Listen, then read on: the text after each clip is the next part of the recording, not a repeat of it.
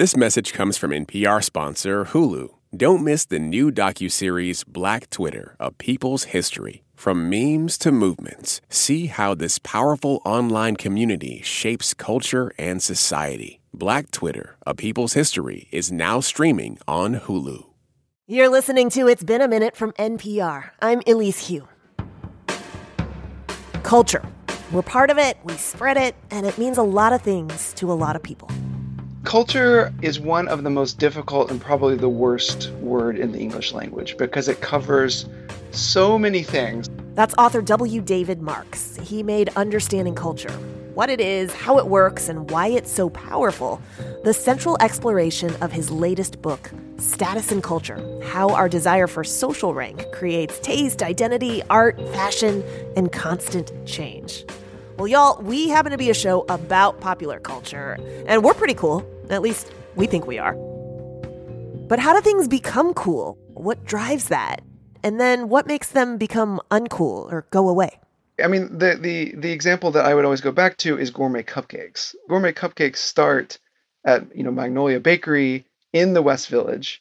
So in this very, very, high-end New York neighborhood, and they become a part of West Village culture to the degree that when Sex and the City needs to film a scene, they film a scene in front of Magnolia Bakery with Carrie eating a gourmet cupcake. What about Steve? Oh, God, right. I forgot about my boyfriend. Is that normal? You're asking me? So from there, the Sex and the City tours that go to New York City start flooding Magnolia Bakery, and Magnolia Bakery starts getting kind of famous among people outside of the West Village, and you get these huge influxes of people. Then you have all these other businesses see that gourmet cupcakes are a high status item. They start making gourmet cupcakes, making a lot of money, and suddenly the world is obsessed with gourmet cupcakes. People are lining up outside cupcake places. But then the other really important part of this is that once gourmet cupcakes are for everybody, they can't be for the elite anymore. They don't mean West Village life. So what happens then is obviously people who are elite say, I hate gourmet cupcakes, and they need some sort of new dessert to eat that is exclusive to them. You get people around the world noticing, wait, gourmet cupcakes aren't what the elite are eating anymore. They're eating cronuts or whatever's next. Oh, right. And therefore, we're going to open a store that has cronuts, right, or churros or, and then the cycle, or whatever, and the cycle continues. So what's really important about this cycle is that, yes, it's the human dynamics of status, but it's also so tied into commercial culture in the sense of businesses are looking for what is an exclusive practice of high status people because they know that the cachet of those things will become big business. Except now it's so out of reach because what high status people are doing are building their own rockets and going to space, for example. But, that is also intentional in the sense that if high status people can't create their own unique culture just based off information or distribution, they have to focus on money. And then you start getting these things that normal people can't do. I mean, I think what is incredible is even a lot of these very expensive things, the ability of status fakers to create the illusion that they're, having these really expensive lifestyles without the money is also pretty incredible. I mean, private jets have become this real status symbol in the sense of flying commercial is for the middle class, and if you're really, really rich, you fly private, and yet you go into Instagram, and there's all these people in private jets who clearly don't own private jets and have just gone to a parked private jet and taken their photo inside of it.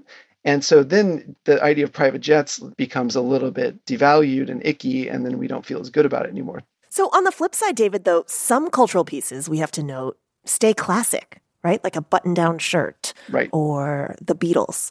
How does something get to stay classic and transcend that trend cycle?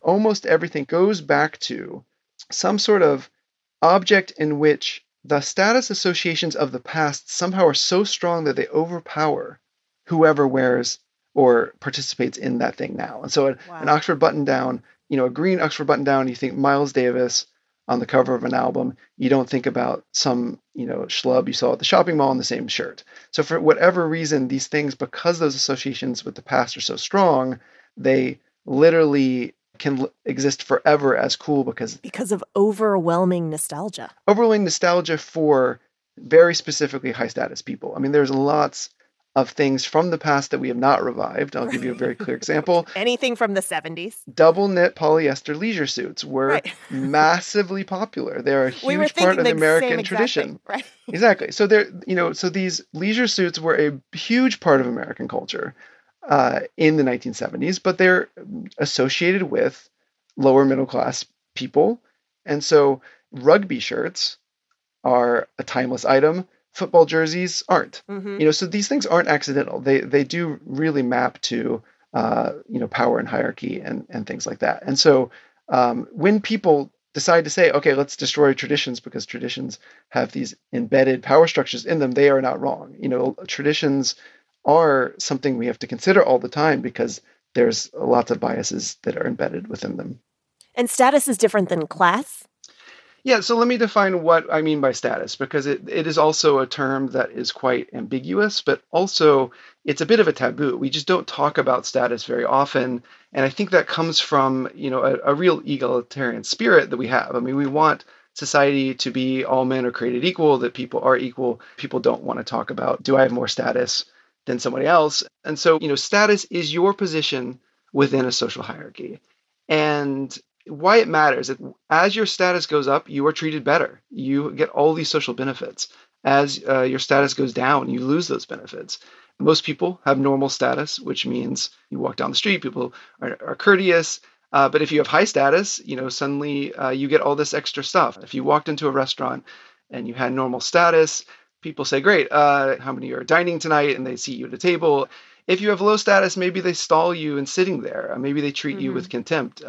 If you have high status, on the other hand, they may go out of their way to give you the best table. If you have super high status, if you're a celebrity, they may take your photo, put it on the wall. The chef comes out, says hello. And certainly, people with money in a capitalist society are, tend to be the top of the status hierarchy.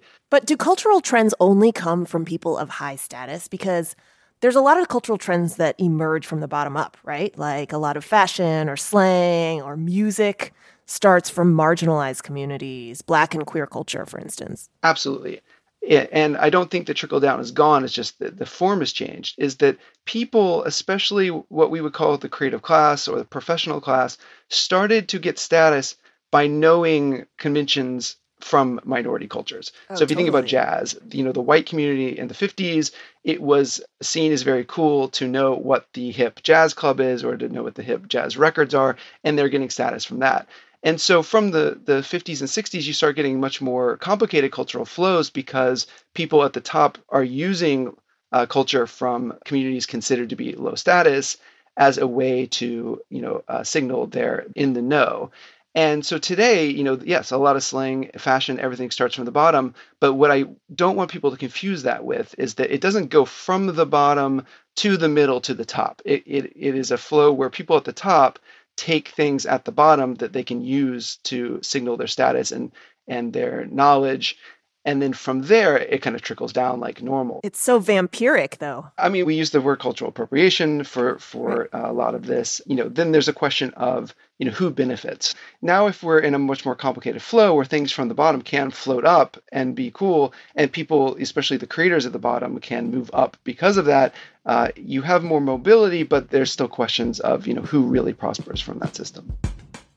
Coming up, why David thinks the internet is making everything seem a little less cool.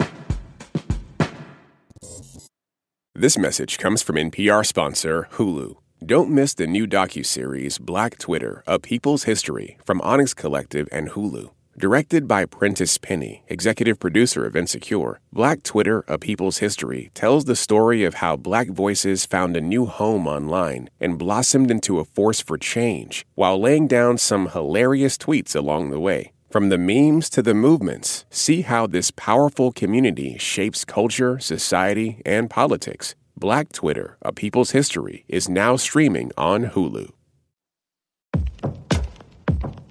This is my voice. It can tell you a lot about me, and I'm not changing it for anyone.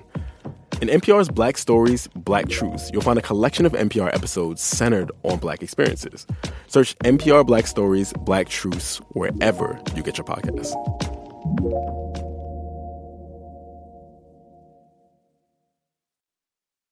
As we talk about the complications or complicating the flow of culture, then we have to talk about the internet. Yes. Right? Because the internet in so many ways has really flattened or made diffuse the notion of a mainstream or a monoculture.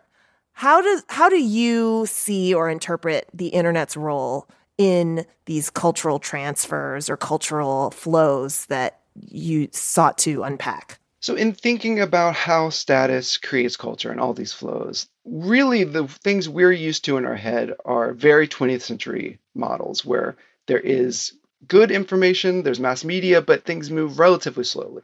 For example, in the 1990s, dark denim. So wearing a really dark, unwashed denim started becoming very cool in the late 90s, but it was hard to acquire. Oh, it was? For a couple of years. Yeah, why don't you talk me through denim? Because I remember when I worked at the Gap in the late 90s, I was like folding dark denim and trying to sell it. But that's super mainstream. I remember the exact day I went into the Gap and I saw they had dark denim and I said, wow, the Gap has dark denim now. But so the Gap probably started selling dark denim around 98, I believe. Before that, if you wanted a raw vintage-looking denim, some Japanese brands were making it and, some smaller brands were making it, but it was quite hard to get. So if you were wearing this dark denim, for a couple of years, you could say to yourself, I authentically love dark denim. It is me. Suddenly, the Gap is selling it everywhere. Everyone can acquire dark denim, and it no longer has that meaning. But with the internet now, the gap between you having some sort of exclusive practice and other people being able to copy you is almost zero. The information within flow, seconds, yeah. The information flow is immediate. Retailers around the world pop up to supply these things. Your ability to search for them and find them in obscure corners and get e-commerce to send it to you is almost immediate. So these fashion cycles were based on the idea that people could adopt things authentically and put them in their identities and feel like, okay, there's enough time in which I have this thing and you don't. And if you don't have a group of people exclusively doing a practice, that practice doesn't take on the symbolic value of being in that group exclusively. And so, at the moment, the barriers of inclusion and the barriers of production are so low in the sense of everybody can communicate their voice, everybody can participate, and that is great. And there's probably as much a great culture being created now as there was, say, 20 years ago, but we relied on these kind of barriers of distribution information to give things value, especially these status values. And that's all being depleted, and it's changing the way we feel about the culture that's resulting. And you could easily say, well, that status culture was bad, and it was exclusionary, and we shouldn't have had it in the first place. But I think our psychologies are just such that we feel like something is off. Something doesn't quite feel like how it was in the 1980s. If you think about Back to the Future, it's a film from 1985, and the entire joke is that 1955 to 1985 were so completely different culturally, right, that everything that Michael J. Fox does that's very 80s is alien to people in 1955, and that's basically the joke for the entire film. Whereas if you watch episodes of Friends, yes, it feels vaguely outmoded, and people's hairstyles are sometimes a little off, and the cell phones are gigantic or they don't exist at all. But other than that, it's really close to today. And I think people feel a sense of disappointment or feel adrift, not being able to anchor their experiences to these very specific cultural touchstones that we use to mark time. Just so that I can be clear, you're saying that we have less distinctive cultural touchstones because the internet has kind of flattened things such that our expressions can be copied at mass much faster? I think we live in a time now where everything is just for everyone immediately, but that kind of removes its value. And so, the tension I'm describing here is also things are more democratic. Things are more accessible to more people, but there was something about exclusion that people found really attractive. But I think we haven't quite found a way to have things that are cool, that are for everyone. So you're saying in a globalized internet, everything's a little bit less cool. And I don't think I'm the only one saying that. Up next, status for good, how we can use the idea of status to redefine what's cool and possibly shake up power structures. This message comes from NPR sponsor Discover. Here's a familiar situation. You have a question about your credit card. You call the number for help and can't get a hold of anyone. If only you had a Discover card. With 24/7 U.S.-based live customer service from Discover, everyone has the option to talk to a real person anytime, day or night. Yep, you heard that right, a real person. Get the customer service you deserve with Discover. Limitations apply. See terms at discover.com/creditcard. When voters talk during an election season, we listen. We ask questions, we follow up, and we bring you along to hear what we learned. Get closer to the issues, the people, and your vote at the NPR Elections Hub. Visit npr.org/elections. Okay, so are you saying that the internet basically makes it impossible for things to be as cool as they used to be? The thing about the internet that was promised to us was this wonderland of long tail content, that there's going to be all this different stuff that was available to us, that we were all going to be able to express our perfect identities through all this different music and clothing and books and all these things that are now available. And I think what has happened instead is that you have all this culture and none of it has any social value at all because other people don't know it. For a lot of people, they still want culture that can communicate to other people, and that is becoming a smaller and smaller set of things. And so if you're into Beyonce, then you know that other people will be able to talk to you about Beyonce. But if you're into a very obscure band, you could go around the room and find zero other people who listen to it, and it really feels boring. And so, well, I'm glad you brought up Beyonce, because isn't she a internet age example of how there still is cool? There is still like mainstream cool, and it still exists in a way that feels timeless? I mean, I think what is fascinating about that layer of, megastars is the degree to which they have to be both kind of the avant-garde for us in terms of pushing culture forward, and also the big blockbusters. In the book, I talk about we're in this age of omnivore culture, which means that you have to consume high culture and low culture equally. You should not judge a piece of classical music to be better than a piece of pop music. Yeah. This comes from, I think, a great place, because pop music can be innovative, that some of the artists, including Beyonce, have been people who have pushed the culture forward. So that's great. But I think what's interesting about it is that, so much of what we also called cool, if you go back to this idea, was this incredibly anti-mainstream, virulently anti-mainstream attitudes among especially people in the creative and professional classes, that they hated things that were on the pop radio and they had their own culture. And by giving their more obscure culture so much time and energy and love, it gave some value to these things. And if we want to look back to the 70s and 80s and say, wow, there was punk rock and there was new wave and all these cool things happening, why don't we have those now? It is related to both the structure of the internet and also our sense that we shouldn't necessarily be judging things that are super popular as bad. Where do you come down on it? Because it sounds good to me. It sort of sounds aspirational to me when you say, that we can exist high-low, like that you can both be a big fan of fine dining, but also get fast food and think that's just as great. It sounds great, but then what's your take on it? I think it's extremely liberating to be able to enjoy high and low culture at the same time. My worry is simply that culture is this giant ecosystem. Every piece of the culture is influencing other pieces of the culture. And when you start looking at the ecosystem, what you want is things to come up that challenge the conventions in really profound ways, so that you move people's perception to be able to understand more things. Take hip hop, for example. If music is all about melody and harmony, and then you have this incredibly rhythmic music come out that makes us pay attention to rhythm, suddenly we can judge music in a whole new way, which is that we can listen to music for melody and harmony, but we can also listen to music for rhythm. And so innovation is really important in art because it opens our minds to lots of different ways to perceive the world. And so what you don't want is to only give value to things that are the most popular, because the things that are most popular tend to conform to the conventions that already exist. So what you need is some mechanism to promote things that are innovative and a little dangerous. And it used to be that you had this very exclusionary, cool system of people who were desperate for things that had innovation that they could say, I hate mainstream culture because I like this thing instead, and that valued it. So if we're going to get rid of that, we do need something to boost things that are unpopular but innovative. Okay, before we let you go, you've spent a lot of time better understanding these mechanisms and how status is so inextricably linked to culture and vice versa.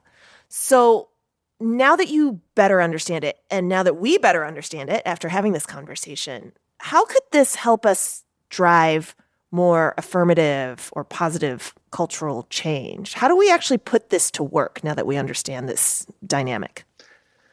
The first thing for me is just if you show the rules of the competition, the way that you will be judged, what are the criteria, that gives individuals a little more power in making decisions for themselves about how much status they want and all that. So that's I think that's one thing.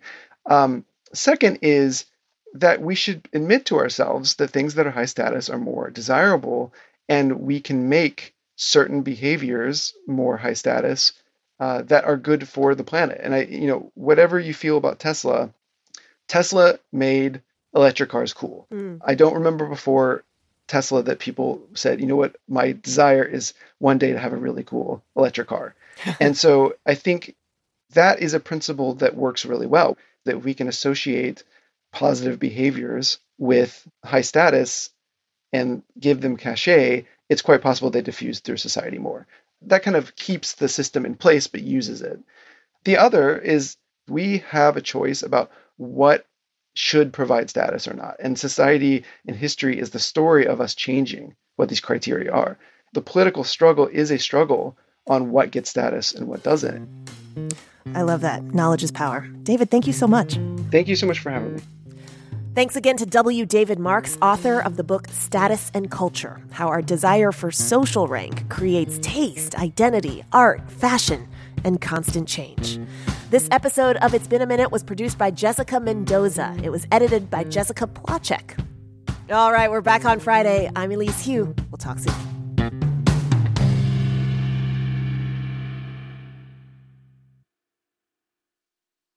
Support for this podcast and the following message come from Humana. Your employees are more than your coworkers. They're the heartbeat of your business. That's why Humana offers modern group benefits designed to protect employees and their families with dental, vision, life, and disability coverage. Humana knows every employee and every business is unique. That's why they listen to your needs and build plans with you and your team in mind. That's the power of human care. This message comes from NPR sponsor Vuori, a new perspective on performance apparel. Clothing designed with premium fabrics, built to move in, styled for life. For 20% off your first purchase, go to vuori.com/NPR. It's a high-stakes election year, so it's not enough to just follow along. You need to understand what's happening so you are fully informed come November. Every weekday on the NPR Politics Podcast, our political reporters break down important stories and backstories from the campaign trail so you understand why it matters to you. Listen to the NPR Politics Podcast wherever you get your podcasts.